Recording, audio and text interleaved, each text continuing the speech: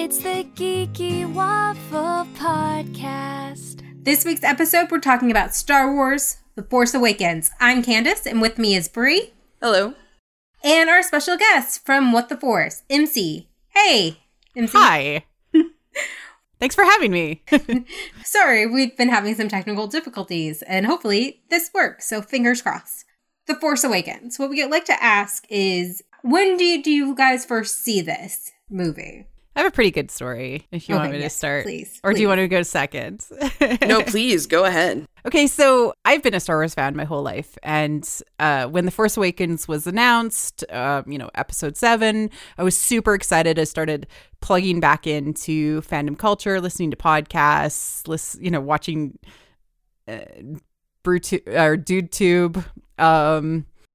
And I was really excited. But my husband and I had just booked a vacation when they announced the date that it was going to be released. We had just booked a vacation to Mexico, near Cancun, that side of the peninsula and area in the Mayan Riviera area. And I was freaking out because tickets were going on sale, and I was like, I want to go and see this movie, but I'm going to be in Mexico. I'm like, but they have movies in Mexico. Why can't I go see it in Mexico? So what I ended up doing was getting some support from a friend of mine who spoke red Spanish, and he helped me get my tickets online. They had full online seat selection and everything. We booked tickets at the theater that was near where we were going, and it was in English with Spanish subtitles, which was fine, of course. And so we booked the tickets and I printed it off, and when we were down there, we took a taxi to the theater, showed up. It's just a regular mall in the place that we were near the place that we were staying at, and we got drinks, concession, everything. They had different popcorn flavors than I was used to, which was kind of cool. But we literally saw it. We saw The Force Awakens in a virtually empty theater. There was 2 oh my goodness Mexican nerds sitting a couple of rows ahead of us, and my family. So my husband, my daughter, and my son, and me watching The Force Awakens for the first time, opening day at noon.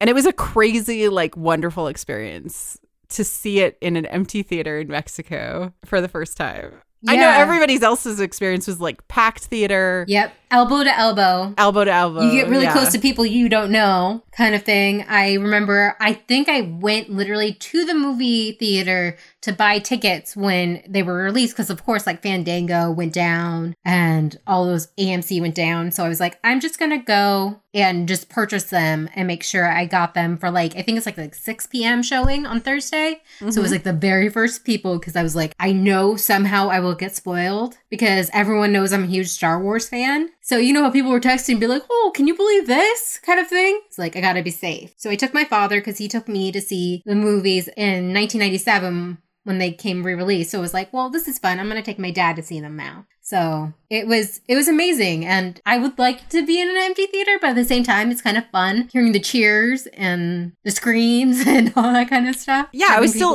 still able to experience that when I got back, because I also booked tickets for when I got back, of course. But yeah, it was a surreal experience. That's all. No, yeah, that sounds amazing. I don't remember when I saw it. I know when you saw it. So Brie is a bad Star Wars fan, and I shame them constantly. I know. I'm the worst, but I do love Star Wars. But I'm just the worst at being a fan of it. So we were at Disney, I think the summer after The Force Awakens came out. And right. Oh, now it's all we were coming at Hollywood back to me. Studios. Yes, it's all coming back to you. So we were at Hollywood Studios, and they have that Star Wars launch bay. And you can meet characters like Chewbacca, and you can also meet Kylo Ren. And we had some time to kill, and I was like, well, why don't we just meet Kylo Ren? And Brie's like, who's that? And I'm like, I know, it sounds really bad. But Brie really liked the Kylo Ren we met. Yeah, I liked him a lot. Because he told her what to do. Oh, you don't have to out me like that. I'm out you about that. Your Kylo Ren loves every day, if I can. I made her a Kylo Ren is Bay shirt, which she wore when we went to Disneyland. I did. Proudly, mind you. Yeah. Kylo Ren is Bay. Awesome. Kylo Bay. Yeah, when we went to Disneyland and we met him again. And they're like just like looking at him lovingly and he's like gonna choke them with the Force. I wouldn't say no to that. So I bugged them endlessly to watch it, and they finally watched it like a month or two later. Yeah, I do wish I got the movie theater experience, but I got the at-home movie theater experience, which is fine. No, it's not. I mean, it's not, but I'm just saying it's fine to make myself feel better. Yes. Well, they'll probably do like anytime that you come to Star Wars, it's great. Yeah. And also they'll probably do re-releases and yeah, I'll go see it. I saw the Phantom Menace again in theaters. Ugh. Well, actually, just this last summer, I saw the Force Awakens again with my son in the theaters, and it had been, however many years since it came out, and like he was like, "Hey, you want to go see Star Wars? It's in the theaters. I'd like to go see it." And it was an empty theater again. With two other people, amazing. Except for us. We wore our masks, of course, to be safe. But yeah, it was another empty theater. Yeah, I see like a lot of people doing that. It ends up being an empty theater. I'm like, can I be just guaranteed an empty theater? Oh, I know. And then I'll for sure That'd be go. Great. But okay, so this was a huge announcement back in the day. Once Lucasfilm was bought by Disney, we were all like, what you gonna do with it, Disney? And they announced they were going to make sequels. And there's always been talk. George Lucas had some story ideas. And of course, before this, there was the extended universe. MC, did you read any of those, like, back in the day? The Legends? Like, only a little bit. Like, I had tried to read, like, Heir to the Empire. And my cousins who were super into Star Wars, all of them were, like, really into Legends. Like, had read all of the books. I wasn't as big into them. I'd read like a few books, but they didn't like leave an impression on me. Primarily I was really into the Star Wars RPG, which kind of expanded the universe, but wasn't necessarily I don't know, like written properties, because it was kind of you do what you want in the Star Wars universe rather than it's telling you the story. So I read a bunch of the novels as a kid and a teenager. They were weird. Like, Luke falls in love with a Jedi that's like in a computer in one scene, in one book. Yeah, Callista, and another Jedi gives her body so she can live, but then Callista doesn't have the Force. That's the weirdest one I remember. But there was weirder stuff. And Han and Leia do get married, and they have 3 kids. Twins, Jason and Jaina, and then Anakin Skywalker, which really Leia names her kid Anakin Skywalker. Not Anakin Solo. So there was a lot. And there were a lot of people upset because you spend decades reading these legends, and this is what happens. But at the same time, it's also announced that Mark Hamill, Carrie Fisher, Harrison Ford are going to be in these new movies. So I was like, I don't care. It's so funny. I was like in high school. I have this very vivid memory. I used to part-time at a local library putting away books. And I have a vivid memory of somebody telling me that Star Wars killed Chewbacca. They did. Like, wait, what? Yeah. And like, I was like, well, like in Legends, they dropped a moon on him. They dropped a moon on him? Yeah, they killed him. They killed they killed Jason Solo, and they killed Anakin Solo, and they killed Luke Skywalker's wife, Mara Jade, too. Jason Solo killed Mara Jade. Got crazy. Yeah, and Chewbacca. Chewbacca, yes, of course. Chewbacca. Yeah, but like I have like this vivid memory of a guy asking me about this book, and he's like, by the way, they killed Chewbacca. And I'm like, I don't even know how to process that. I'm just going to ignore it. Chewbacca lives in my mind. So is technically Legends not canon then? Yeah, no. Yeah. So unless they choose to bring something back from Legends, like recanonize it. Like it Thrawn, is, which I loved in Rebels. like Thrawn. And Absolutely. in his own books. Like Thrawn. Or certain aspects, like Dash Rendar was brought in via sort of a myths and legends type book that Tales from Vander's Keep or Vander's Castle. Jason Fry wrote that book. Unless they choose to kind of like reintegrate a specific aspect of Legends, it's all like non-canon. Got it. So there's really no... It's just Legends. It's just... Yes, Legends. Like stories people tell. They got the story slightly wrong. Chewbacca is presumed dead in a part of the galaxy, and it's just a legend that somebody tells. They assumed Han and Leia had many more kids than they did, but they never did. Oh, well, yikes for that the one. Things like that. Yeah. But it does get a little sticky because like from a mythology perspective and the stories that we plug into, our brains like kind of get cool and comfy with a particular type of story, and then we want that to be the truth, and it is the truth for us. Like we see that happen with mythology and legends all throughout history. And when there's sort of an alternate telling of it, you might subscribe to one method of interpretation versus another. Well, that's what and that becomes kind of dangerous, I think. Yeah. Well, what I loved is they made like Luke Skywalker a myth, a legend.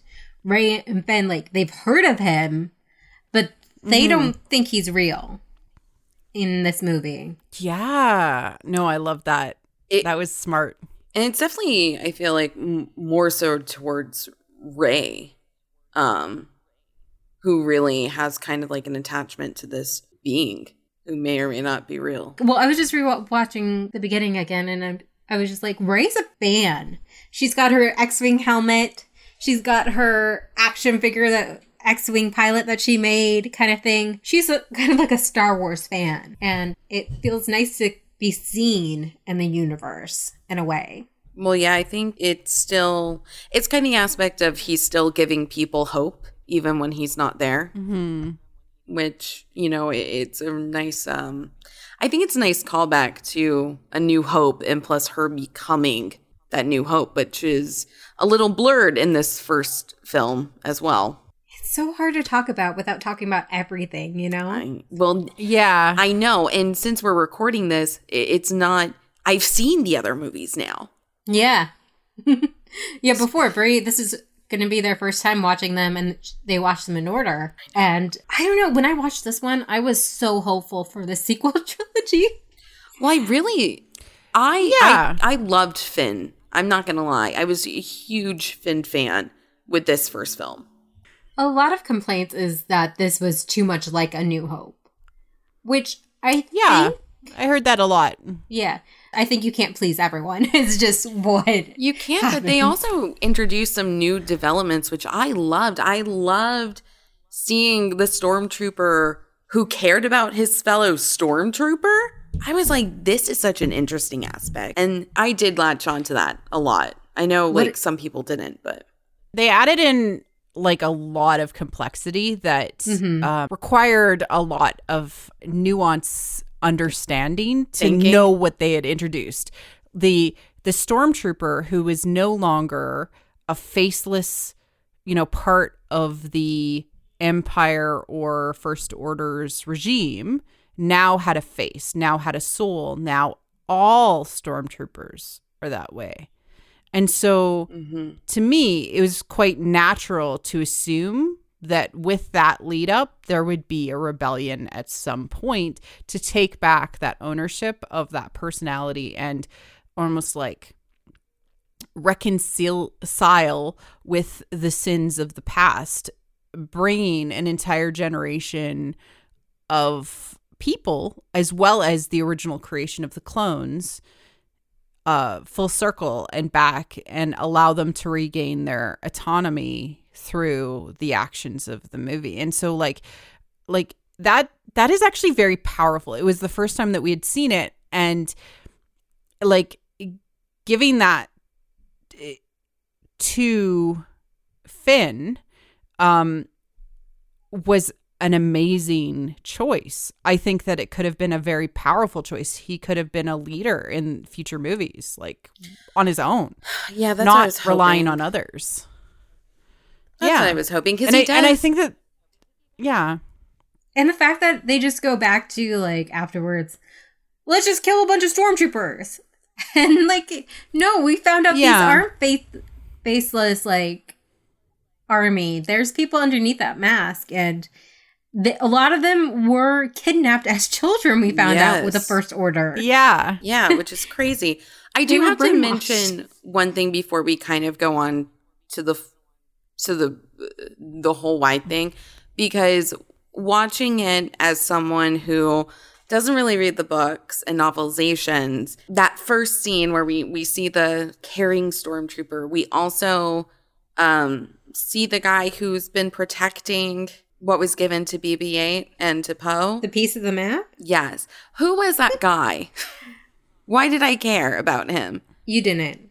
But should I have? Yeah, that was just... that was a use of a named actor, like a very prominent older actor, Max von Sydow, who's, very famous. It was a use of, like, in some ways, like, prestige to say, this is an important story and I'm handing it off to the next generation, which from a meta perspective is very, very interesting and thoughtful. But, like, it ends up falling flat when we look at the whole saga now. Yeah. I didn't question it because I tend to just, like, go with the ride whenever I'm, like, first watching a Star Wars movie and just try to, like, enjoy what is being presented to me and just try to understand, okay, so, like, okay, he's here. And it was all in service of the dramatic... For sure. Entrance of the command shuttle with, Kylo's main theme playing in the background. Which I absolutely loved. I love his entrance. Intimidating moment. Yeah, it was great. Like, I really liked his character build up. I really, really did. John Williams received his 50th Oscar nomination for scoring this film. The music. I mean, Rey's theme, everything. I get chills. Schizo for X-Wings, Kylo's 2 themes, the overall play of Han and Leia's theme together on cello, which is just an amazing choice to allow for a little bit more of that breadth, and it sounds older and more complex. There's so much going on in the music of this movie that was, like, created, but also plugs into the sort of overall themes as like Kylo's themes are very connected with Vader's themes, but not quite. They're not quite formed. They're not quite full. Rey's theme has Kylo's theme in it. It's interconnected to Kylo's theme. It's also connected with Palpatine's theme, which was something that allowed people to speculate that she was actually potentially a Palpatine. It turns out more that maybe they didn't really know what they were doing and didn't know where they were going to go with the story. That's what people are speculating now, based on everything. And John kind of Williams just tried to make the theme as flexible as possible to kind of show all the indications and all of the potential variables. Poor John. But he did an amazing job. But what I love about it is that it shows a journey of a woman, especially, and shows the complexities and the ups and downs of her theme. I could go on and on about Kylo's theme. I did an entire episode on it previously, so on how amazing both of his sort of anger and volatile theme, like menacing theme, and his indecisive, hesitant theme they're so cool. They really are. I mean, it's music compels this story forward at times. So it's really interesting to see, you know, what you were saying. Like, it just adds so much to it. What did you think of Kylo when he was introduced? Because I think that this is, like, in so many ways, like, the two riskiest choices that the sequel trilogy made was making a stormtrooper humanized, right? So now we humanize all stormtroopers, and making Han and Leia's son a fallen person. One, I love Finn being a stormtrooper because I feel like he's standing up to the bad guys from within. You know, he's saying, hey, this isn't right. You know, we need to do something. It's so powerful, especially when you're just viewing it from any points of, like, history to those who stood up against evil, you know, and worked within to help disable it, I should say. It's just so powerful and so intriguing. And I thought it was such a good choice for them to do for this movie. You know, it's still following, like, that Joseph Campbell, you know, a hero's journey type thing as the original, but I think it just adds a little more layers, which I just enjoy that. Kylo Ren, I love Kylo Ren as a character. The one thing, and I know this might sound crazy, and I keep on harboring it, I wish they didn't reveal who he was until right before he killed Han. Han calls out to him. Yes. Like, right when he calls out to Ben.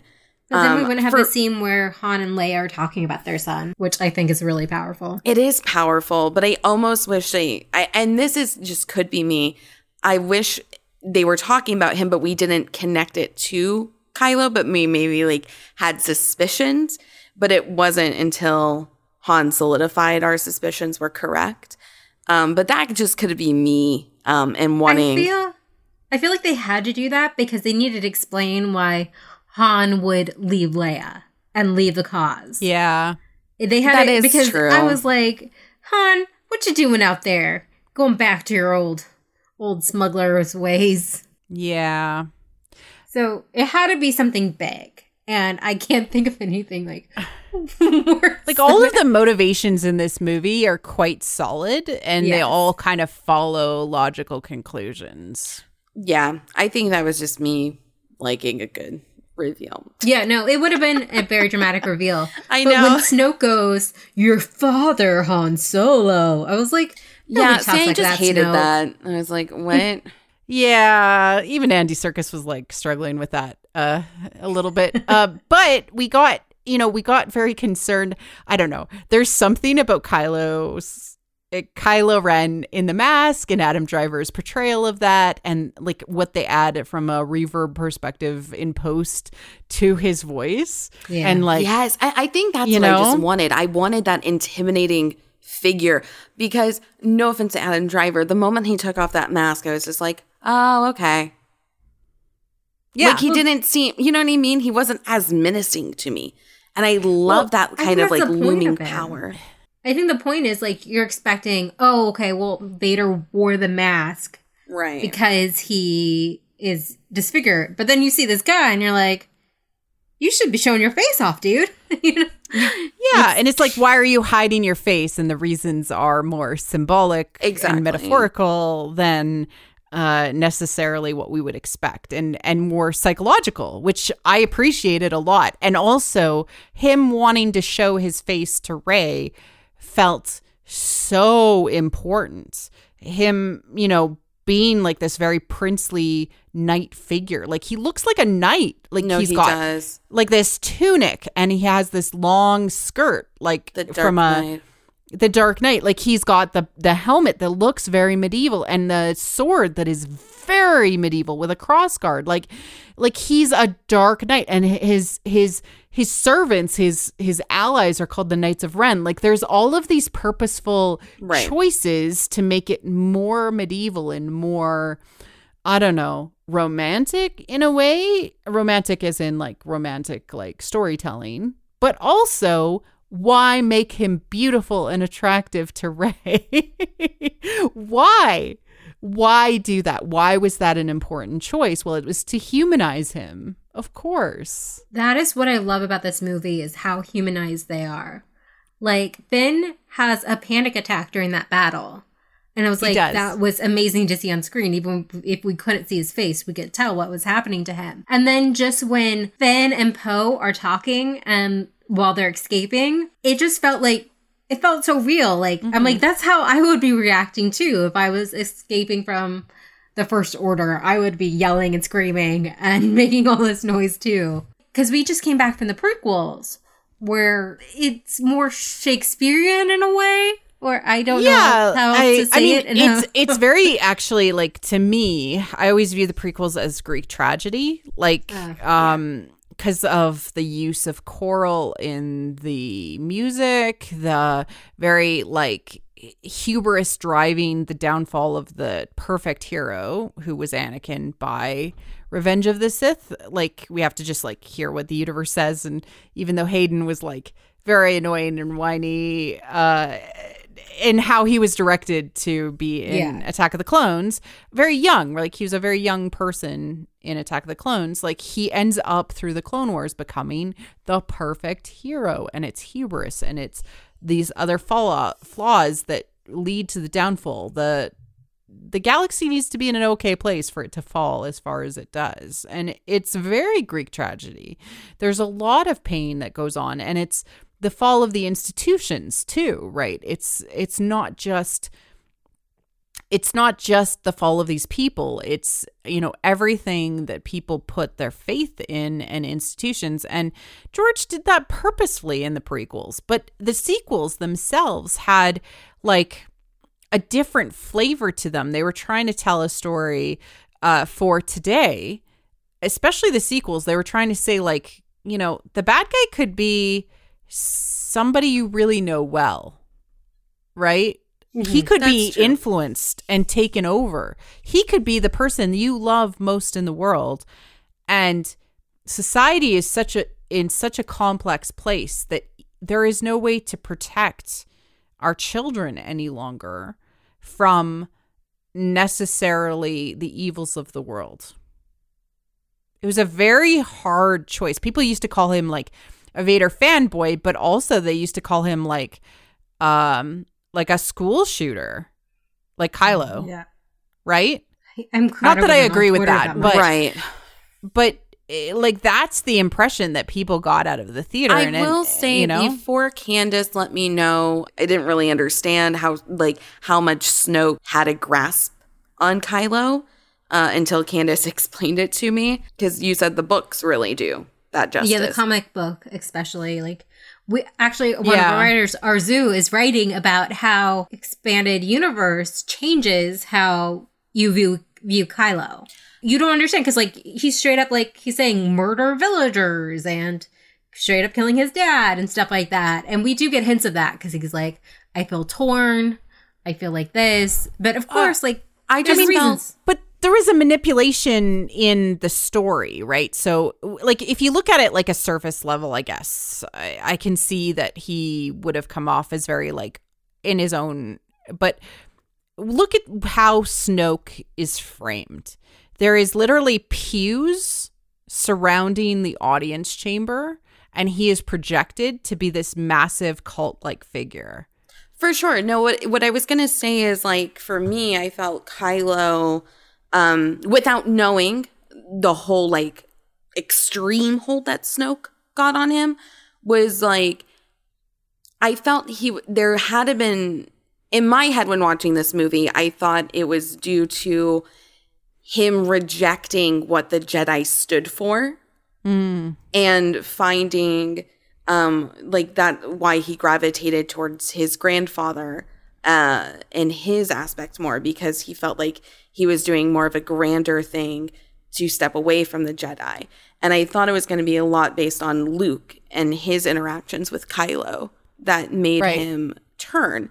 But I guess, there's definitely more aspects that goes on there. But I thought it was interesting psychologically, because I never thought he was just like a fanboy of Vader. Right. But I thought it was more so self-doubting himself to the point of succumbing to wanting to feel that power for himself, to take almost like a hold of an identity, because he didn't know what his was, and kind of rejecting the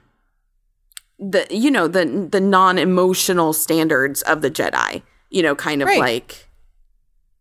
Absolutely. I always viewed Kylo to be a lost kid who, like a Peter Pan. Yeah, like he was looking for purpose always, right? And he didn't find that with Luke. And so like Snoke gave him purpose, regardless of the fact that it was maybe not the best purpose. Right. And that speaks to a lot of people. Like, they're feeling aimless and lost, and like they don't know how to grow up and what they should care about. And then they're handed an identity that they grasp and latch onto because it makes them feel like someone, an important and person.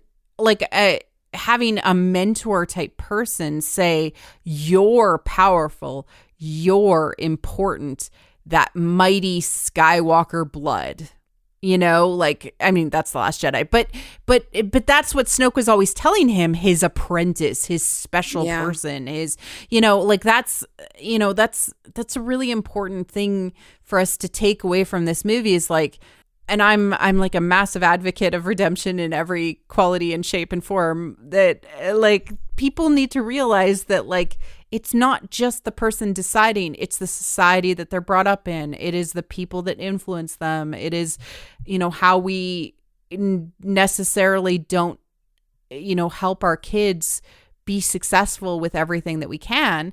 It's everything. And then there's also that aspect that maybe Han was worried that he'd be like an Anakin. So you put that pressure on a kid and he's going to grow weary and self-doubtful of himself. If everyone's worried, he's going to turn to the dark side already. And almost was like his hand was forced to go there. Yeah. It's like a fate self-fulfilling in a way. Prophecy. Yeah. The duel of prophecy, fates, yeah. I wonder. Yeah, exactly. And what is super interesting is that when you kind of think about that, you're like, we never found out when Kylo found out about him being the grandson of Darth Vader. Yeah, we know when he's like a teenager, he still didn't know. Like, Right. But he didn't Like find out even probably an extended from Luke or canon. Leia. Wait, so they don't even... Yeah. Yeah, Leia. It comes out in Blood Ties, the book. It comes out, but we never find out when he finds out. And we whether don't even find out if Leia tells him, or if he found it out on the news or something. Yeah, like whether he felt betrayed, he was already missing by that point. Like whether Snoke told him. Like we don't know how he found that out, and that was a family shadow that now he had to like process. Be like, I was just the son of these war heroes, and nephew to Luke, who was this amazing magical person, literally a magical person. How can I, I'm always going to be going behind them. And then he finds out actually there's a more powerful person in his mind, maybe, that is Vader, that had control. Because like one of the things Phil Shostak told me when I interviewed him was that if Lucasfilm had a Mickey Mouse, it would be Darth Vader. Yeah. And it's because like kids like want to have control. They want to have, they want to be powerful like Darth Vader. They want to have control. They want to be cool. There's something in that. And Darth Vader had everything that Kylo didn't. I feel like a lot of this stuff happens with like Kylo, and the villainy of it happens with marketing. Is how they market the toys, and also just how they want to market the movie and simplify these ideas. So it changes kind of like how they review. Like if you go to freaking Disney World, you have like the First Order marching around and Kylo Ren making children cry in Bay 2. Every time I go, I hear a crying kid. I know Kylo is like 5 steps away. It's kind of hilarious. I was like, oh, there's Kylo making a toddler cry again. Oh, man. I haven't been there yet. I was supposed to go twice this year. And then, the world happened. Well, whenever you want to go, I live an hour away, and whenever the corona comes. Well, the interesting thing, we were talking about introductions. All three of the key characters, Rey, Finn, and Kylo, are introduced while wearing a mask. Yeah. Or hiding their face. And Mackie wrote a really amazing piece for our site about how didn't quite live up in the full trilogy, but it is interesting. The second Finn puts on his stormtrooper helmet, it cuts to Rey, and Rey has her face covered. Yeah. So it's all about those expectations, and no one is what you think they are just visually. Absolutely. Yeah. That whole book by the cover kind of thing. Yeah. And it's like your assumptions about this will potentially be wrong. And did you guys find Jakku, the desert planet, too redundant? Too much like Tatooine with... I liked it because it was like an elephant graveyard.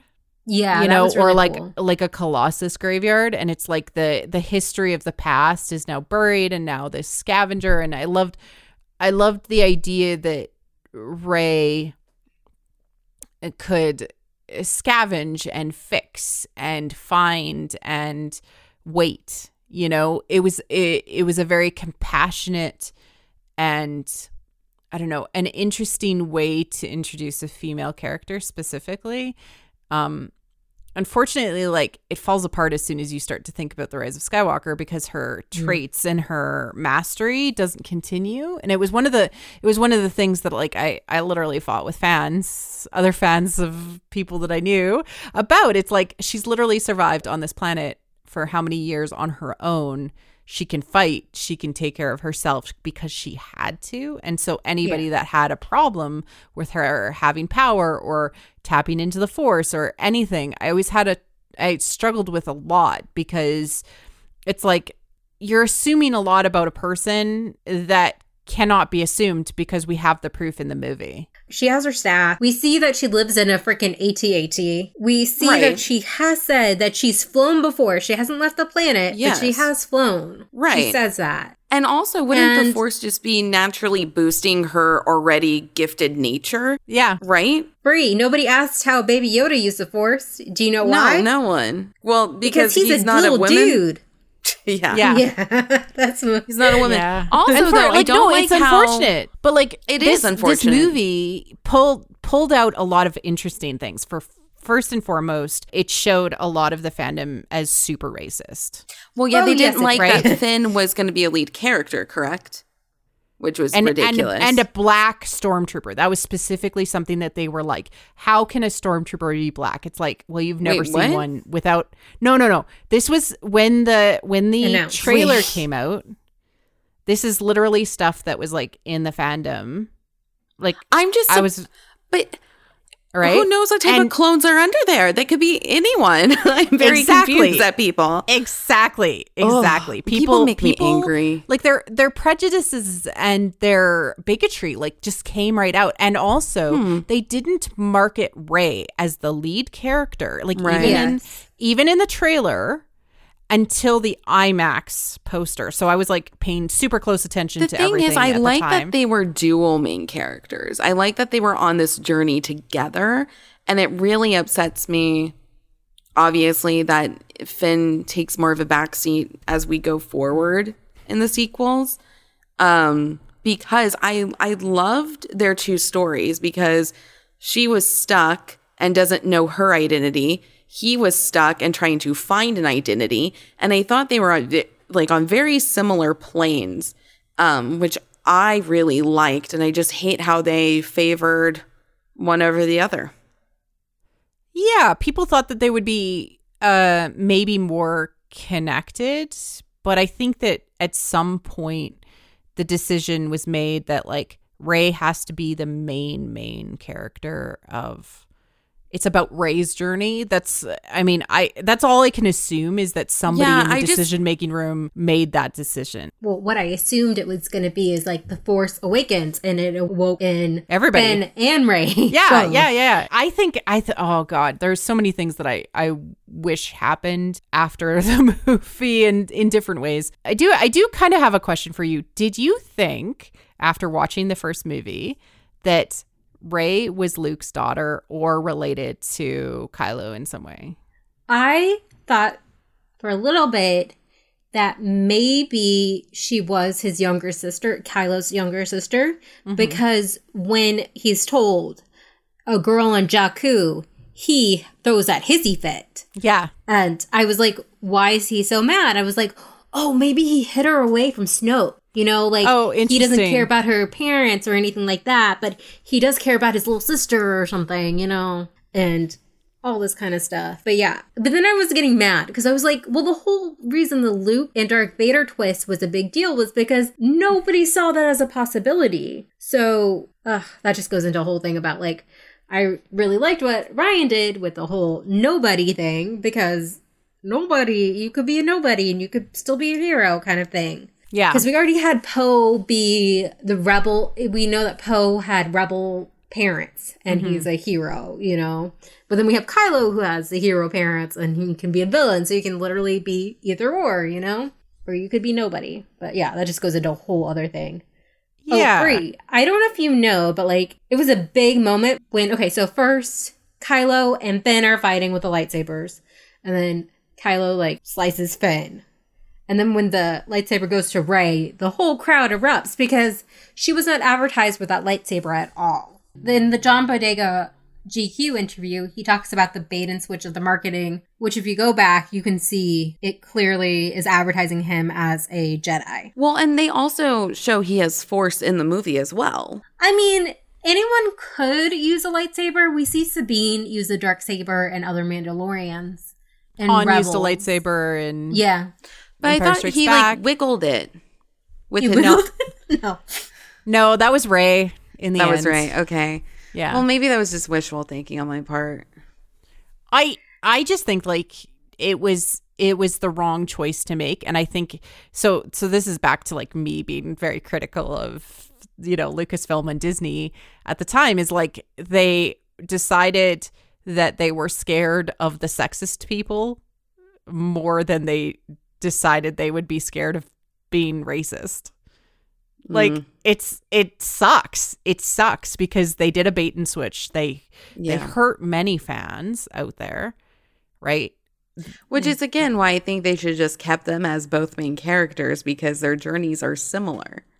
Yeah, but that doesn't tell us anything from a conflict or from a character progression perspective. They need their own journeys, even though they could be together on those journeys. They need to have their own stories, like having 100%. Right? But they could be. I'm saying they could have. They each have a similar need for an identity, right? And those two journeys could be gone on simultaneously, but still connected to one another. Yeah, and I think that like what many people saw in The Force Awakens as, hey, you've broken away from the stormtroopers, you show it's possible, this could be your journey. Everybody was super psyched about that idea. They never fully leaned into it, and it could have been didn't. his whole thing, his power move, being a leader, being, you know, a general on his own. And instead it like just becomes super muddled in everything that ends up happening. Well, they also have him so scared each time. It's almost like he grows and then takes a step back. Grows, take a step back. Grows, Yeah. take a step back. And it's so frustrating. And also with Rise of the Skywalker, he meets other stormtroopers who broke away. But why couldn't that have happened sooner? Not to say I don't like The Last Jedi, but I mean, that would have been such a cool story to see. Even sooner, just in Rise of Skywalker. Yes. Yeah. Oh, yeah. 100%.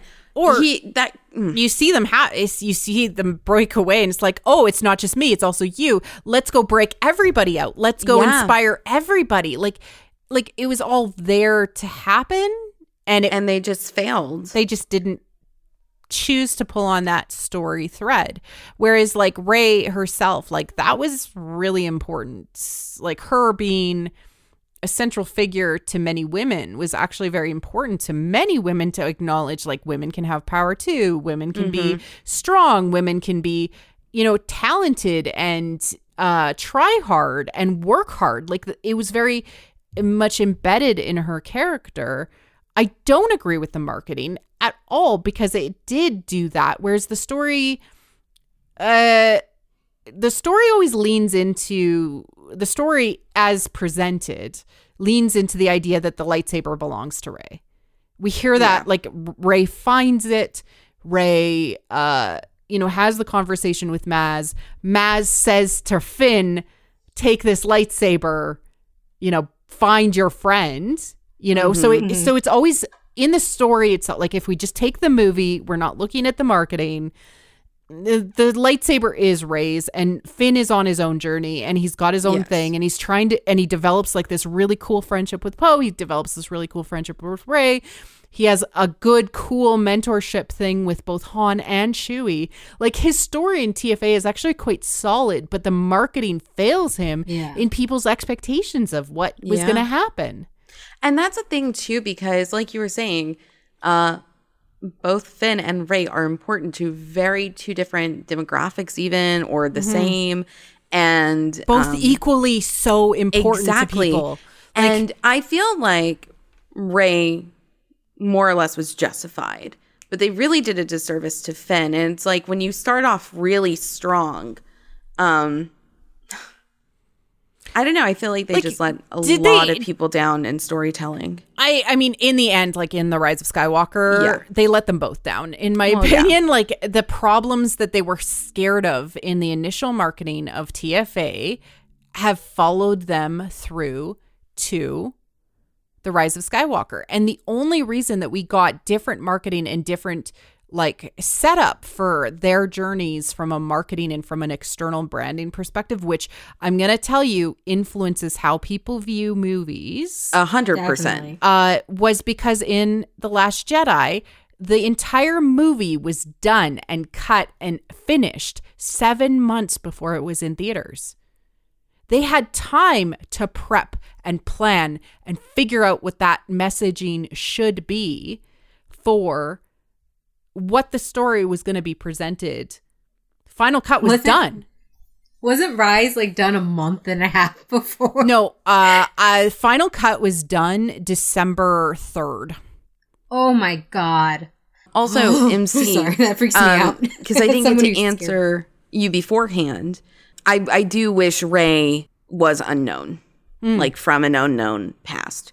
Because Rey Nobody. We're fans of Rey Nobody. Is everybody fans of Rey Nobody? Yeah. I love that. Well, I love the concept because it just feels like, it has to be these important figures. Which, okay, sure, because someone's got to come from somewhere. But I feel like it erases all of the Jedi who were training that, Anakin slaughtered.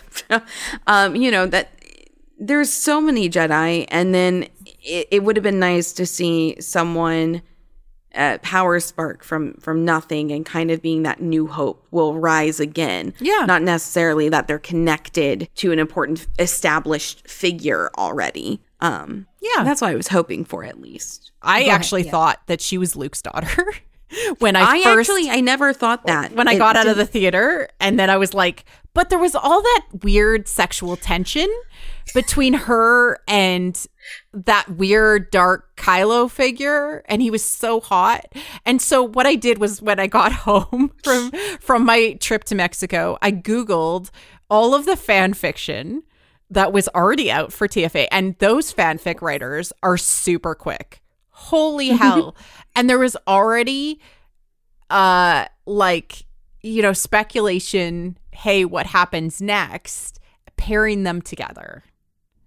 Do you remember when they announced Rogue One and Felicity Jones is going to be... And people thought she was Rey's mom? Yeah. I remember. It's every time. And then Emilia Clarke. Oh, another brunette British woman. Maybe she's the mother of Rey. And all this stuff. Every time. It was anyone was announced. We're like, are they related? Are they related? It was funny. Yeah, I guess I thought they might be toying with it. But I kind of like the idea of just a nobody stormtrooper, taking back what he thinks is right. And then just a nobody girl who is discovering she has the ability to give hope to others. Yeah. Yeah, the only part of like Duel Fates that I really liked and thought was solid was the Finn arc. And the whole thing is like he meets up, like he's fighting and he sees a stormtrooper which he knew back in training. And that later pays off. And he starts a uprising and Rose is there and Rose gets lines. Oh, and that'd I'm be happy. nice. But yeah, Duel Fates is weird. Too bad they couldn't just have like meshed a little. It's just a whole thing. It's frustrating. Do you think they alluded to Ben being force sensitive in Rise of Skywalker because of the marketing and complaints? So it's interesting because when you think of all of the major sort of like on the nose things that end up happening, they're literally complaints from Reddit. Oh yeah, everything that happens in Rise of Skywalker feels like just some angry tweets got into. Oh, you mean like the erasure of Rose? Was that because of like Rose, the Holdo maneuver being called that literally in the movie? The lightsaber coming back? The lightsaber coming back. The idea that, you know, Luke wasn't as powerful as he should have been from The Last Jedi. Rey Palpatine, Rey Skywalker. This is turning into the Rise of Skywalker fest. I'm like, sorry. I just feel like they started off with a strong movie. I mean, granted, I feel like, you know. That's what JJ does.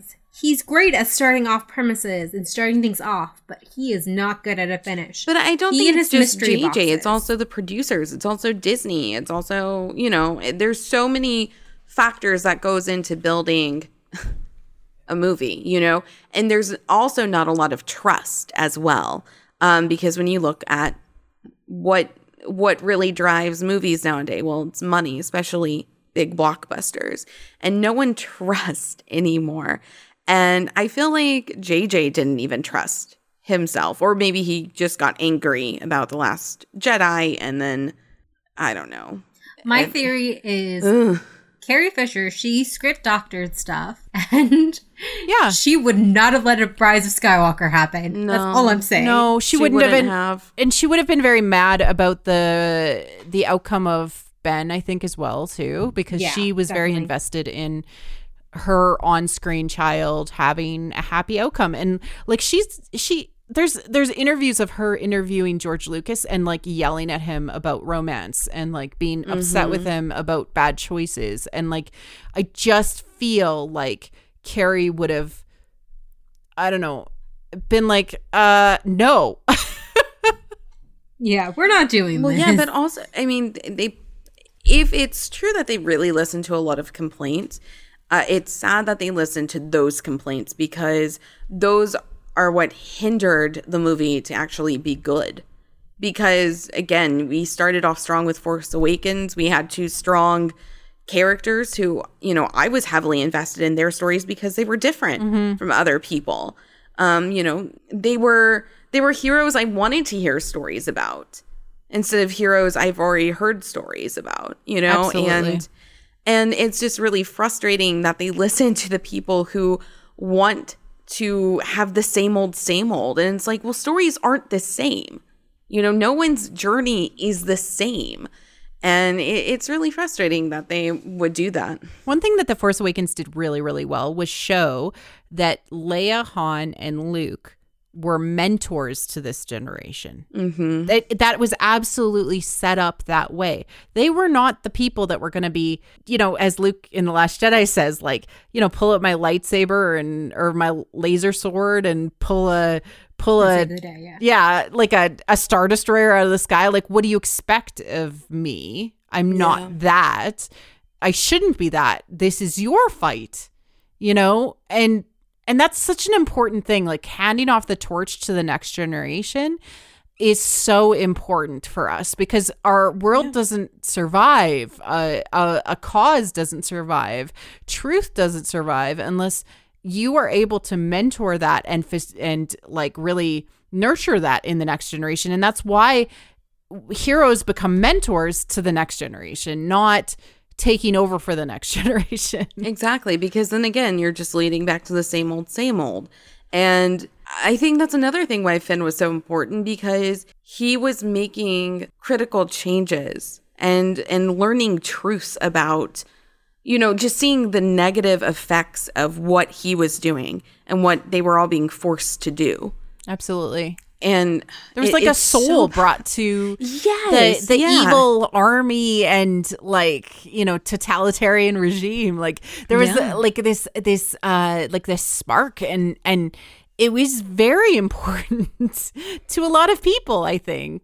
Not just not just that he was potentially force sensitive, which was a lot of people's assumptions. It was also just the fact that he was special. He was marked with the blood on his mask and everything, and that pulled him out of everything. I don't know.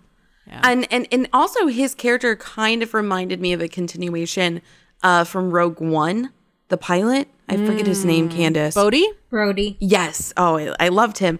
But kind of that journey, he also separated. Yeah. And then fought against the regime, the fascist regime. And he was also, again, POC, Middle Eastern. And we hadn't really seen that. And I'm half Middle Eastern. And that was super exciting for me to see. And I just feel like you have such an important character like Finn kind of continuing that breakaway, and I don't know, just becoming your own person. And just to see what they did, I don't know. It hurt. That's what these coming of age stories, the mythology is supposed to tell us, right? It's supposed to say, you live in a world, and it is a harsh reality, and it's going to tell you to go a specific way. Your entire job during this coming of age story is to find your own path. And like Joseph Campbell would say, if you're walking somebody else's path, if you've walked this path before, it's because you're walking somebody else's path and it's not actually for you. And that to me is the biggest lesson of the sequel trilogy is we end up having Rey start at the beginning from a she goes back to Tatooine, another desert planet. She is back at the same location that Luke had his am I going to go on this adventure moment, this doubting whether he's actually going to go on his adventure. And she's on literally the start of a new journey, which we may never get to see. And that's hard for me, is she didn't grow. She went back to where she was without any change. And it feels like there's a lot of that happening in media nowadays, rather than letting women grow and, becoming who they are meant to be on their journey. Agreed. It's a lot of playing it safe. Yeah. And 100%, which it doesn't further a story. No, it doesn't help their story. And she was set up to have, I am a powerful, freaking lioness. Yeah. Literally what Rise of Skywalker is at the end is just like Return of the Jedi. She's fighting Palpatine with someone who she loves, who she turned back from the dark side. Yeah. Just like what happened with Luke and Vader. Yeah. And again, I think it would have been a lot more powerful if she was from no one. And kind of, yeah, I have that's a whole nother issue I have a problem with, but whatever. Yeah, it's hard because we care. We care about this story. We care enough to be why didn't it go that way? Right. Well, it shows that there was something in both TFA and The Last Jedi that spoke to us, that resonated super strongly with us as, people, right? That these stories, this story of somebody coming from nowhere, somebody who, had power, didn't understand it, it was scared of it. Both her and Finn were scared, but in different ways. And I really appreciated that. Finn was scared of outward things, and Rey was scared of inward things, the power that resonated inside of her that she didn't understand and couldn't control. And that was very clear from, her experiences in TFA and was again reflected in The Last Jedi. And yeah, that continued on from a thematic perspective in The Rise of Skywalker, but ended up having, in many people's opinions, an unsatisfactory reason, when really all she needed to do was be like, no, I am the master of my own power. I am the inner goddess of my own power. And I don't need to come from anywhere to know that I can control myself. Because that speaks to more people, I think. I think so. And it's unfortunate because it's like, well, in a metatextual perspective, reaffirming bloodline is very patriarchal. Yep. And reaffirming that you don't have your power, you come from his power, removes, the feminine from any sort of power conversations, or from, the heroine's journey, the idea that women are innately powerful. And it makes me very sad that ends up being the metatextual message, that women must have only power that is given to them by a man. I think it interrupts what happened in The Last Jedi when you see that kid who was a slave. Yeah, at the boy. Democratization of the Force. The idea that anyone could come from anywhere and be a hero. That is directly pointing at that kid in the audience, whoever that kid is, and saying, you could be Rey. You could make the right choice. You could be Finn. You could be Poe. You could be any of these heroes. Yeah. Which was the original message of A New Hope. Right? Exactly. And also too, I think it limits the idea of who can become a Jedi now, which I hate. And I loved The Last Jedi when they added that little part in. I was like, ooh, that's a good touch, because again, reflects on all those kids that Anakin killed. Yeah. Yeah. And Brie never forgets those kids. I would listen. Say, no. Kids are important. Kids are literally so important to the story. It is like there's a specific age that they call the Star Wars age, which is the movies are aimed, and George talked about this a lot, and a lot of Star Wars creators talk about, is the movies and the shows and Star Wars is supposed to aim at 8 to 12-year-olds.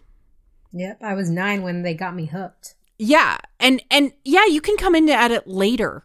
You can totally plug into it, but it's supposed to be coming of age stories. The idea that you're about to go into this like very scary period of time in your life, i.e. puberty / adolescence, and the outcomes are unsure.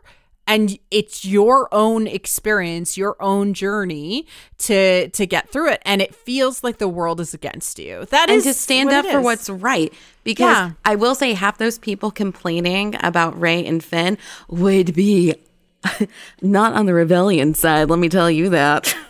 Yes, it's we'd be fighting against them. Very ironic. It's very ironic. I'm like, are you not getting the point of these movies? Yeah, they're not. Calling you out, by the way.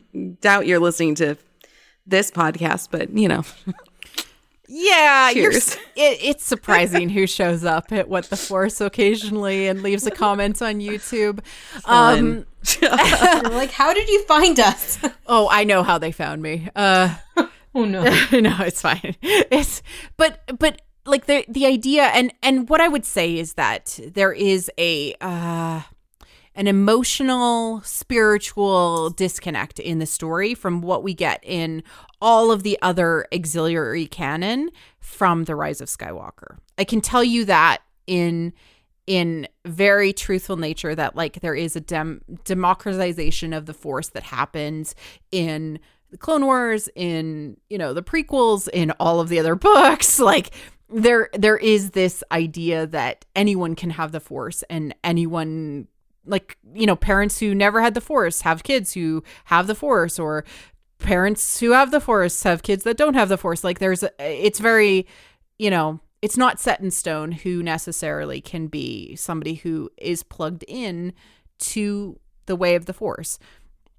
And also, like, who can be a hero? That's also something, you come to it because the world and the path calls to you. And I don't think that if they had realized that that was the message that they were sending, which they absolutely do send that in The Rise of Skywalker, that you need to be a specific type of person. You need to have been a Jedi, or you need to have come from a powerful bloodline to be a difference maker. That I don't think that they would have doubled down on that if they had kind of realized that metatextual message. I really don't think that they would have done that, because they sell anybody can be a Jedi, anybody can be a Force user in their theme park. Well, maybe that's just to get money. No, but there's something about They could get more money. They could get more money if they know that went with the broom boy explanation rather than, like, because anybody can be a hero is very self-insert, right? And very it is powerful, empowering, right? No, I mean, I agree, and that's why it just. Again, I think The Force Awakens does a great job at setting up things, absolutely, and then we just get disappointed from there on out. Although I like The Last Jedi because it did give me hope at times, and I liked the fight that Finn had at the end there. Like, that was a really, like, take back moment for him. Very powerful. I think it's with Phasma. Yeah. That was such an amazing moment, and if he had stayed on that level during the third movie, I think that's what I was missing. And then again with Rey, there's a whole lot of mess ups with Rise. JJ, looking at you, kid. And I know you've had Ty Black on the show before, and Ty and I have spoken so much about this, and she doesn't necessarily blame JJ, because I think with a different script it would have been a different outcome completely, and it was primarily written by Chris Terrio, who has a very Legends background. So you can literally see. Oh, I see. Well, so like on his desk when he's interviewed for the behind the scenes documentary that was on the DVD and the Blu-ray, you can see a stack of Legends books next to him, and that's where like a lot of the concepts and the he talks about the Jedi trials a lot, which is literally like not what Star Wars is going with there. It's like he talks about how like Leia's ultimate goal was to become a Jedi. That's all she ever wanted. In his mind, he's talking about this and talking to the camera, and he talks about how the only way that she could become a Jedi was fulfilling her Jedi path with the redemption and death of Ben. So like, but also I will say this: it was his call to kind of absolutely. I mean, because directors do have an influence over scripts. I mean, he has a writing credit on it, so it's not. I'm just saying, like, he relied on Chris Terrio for the Star Wars knowledge and understanding the mythology. And the mythology is just from a significantly, it's like he used a different Bible. It's like, feels but I don't understand though, because I'm coming from the Star Wars point of view that doesn't read all the extended like books, and I should probably, because it would probably give me a better understanding. But if you're using things that a majority of the audience wouldn't know about, and then on top of that, an archaic version, what you're saying, right? How does that help anything when writing a mainstream movie that follows a setup that he ignored? Okay. This is getting way off TFA, and I'm really sorry about that. But if you were trying to marry mythologies, in a alchemical way, how would you do that? Well, I would first look at the setup that was given to me. No. Assuming you don't care what happens. Assuming I don't care what happens. Yeah. Oh no. Oh, okay. That's so- tough for me to think about because I'm normal. No, I'm kidding. Let's see here. If I didn't care about them, I guess I would just focus on the one that I wanted to tell, which is probably what Chris did. Yeah. But in some ways, it still followed the same path and the same journey. And like some logical things happened, like Ben's redemption. Right. Some of the pieces, like, Rey confronting her darkness, like that was all kind of in there thematically. But then he just tossed to the side what he didn't know what to do with. Yeah, because it's like they took two different sets of mythologies and tried to marry them together and like cut the story in half and tried to give both sides of those religious fanatics something to eat. But you can't please everyone. No, as you well. cannot. You cannot please everybody with half of a. I use in my Rise of Skywalker breakdown. I use the metaphor of King Solomon and the child that with the two moms. Right? He basically cut our mythological baby in half. And of course, if you aren't the mother, you don't care. Yeah, and some people who who were super fans of the sequel trilogy and saw the outcomes didn't react well. Some people went into full crisis mode. Right? Because they were like, my mythology has been cut in half because the story was leading somewhere. Whereas other people were satisfied with the outcomes. Not because like they didn't care. They just wanted a good story or, a conclusion or just the end. And like, as my husband likes to remind me whenever we get into some sort of Rise of Skywalker conversation, and I'm really sorry that this has kind of gone into this direction, but he likes to he's like, well, I guess there's no more of them because how can there be? Like, and just like, like it, if in like just absolutely taking away the power from the story and the lightning that was in the bottle that was set up from TFA and continued and enhanced. Although there are literally people who didn't understand what was happening and didn't come along for the journey and were plugged into a different set of methodological ideas. And so they had problems with the Luke that was presented. Because one of the things about Legends is that the heroes never age. They have children. No. They have full-grown children, but they have grandchildren, young and spry and kicking ass, and they're heroes forever. Yeah, right? Like you said, like Chewbacca's the only one who gets killed off of the main. Yeah, and they're powerful and they're just godlike. But is that real? Is that the logical progression of their story 30 years later? Probably not. Especially with all the issues and PTSD they probably have after some really horrific things happening to them. Yeah. I think that, presenting, it was JJ's choice to leave Luke out of the first story. People blame Ryan for that all the time, but no, Ryan was given. Luke Skywalker was hiding away on a planet somewhere. Right. There had to be a reason for it. There had to be. Like, he's not like, oh, I got lost. But I left a map. Yeah, no, that... yeah. I think Rain followed... I think he did good with what he was given. Oh, absolutely. Yeah.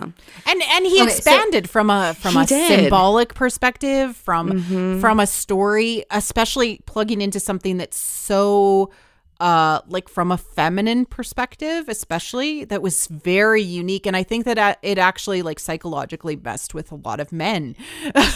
Maybe, because, yeah.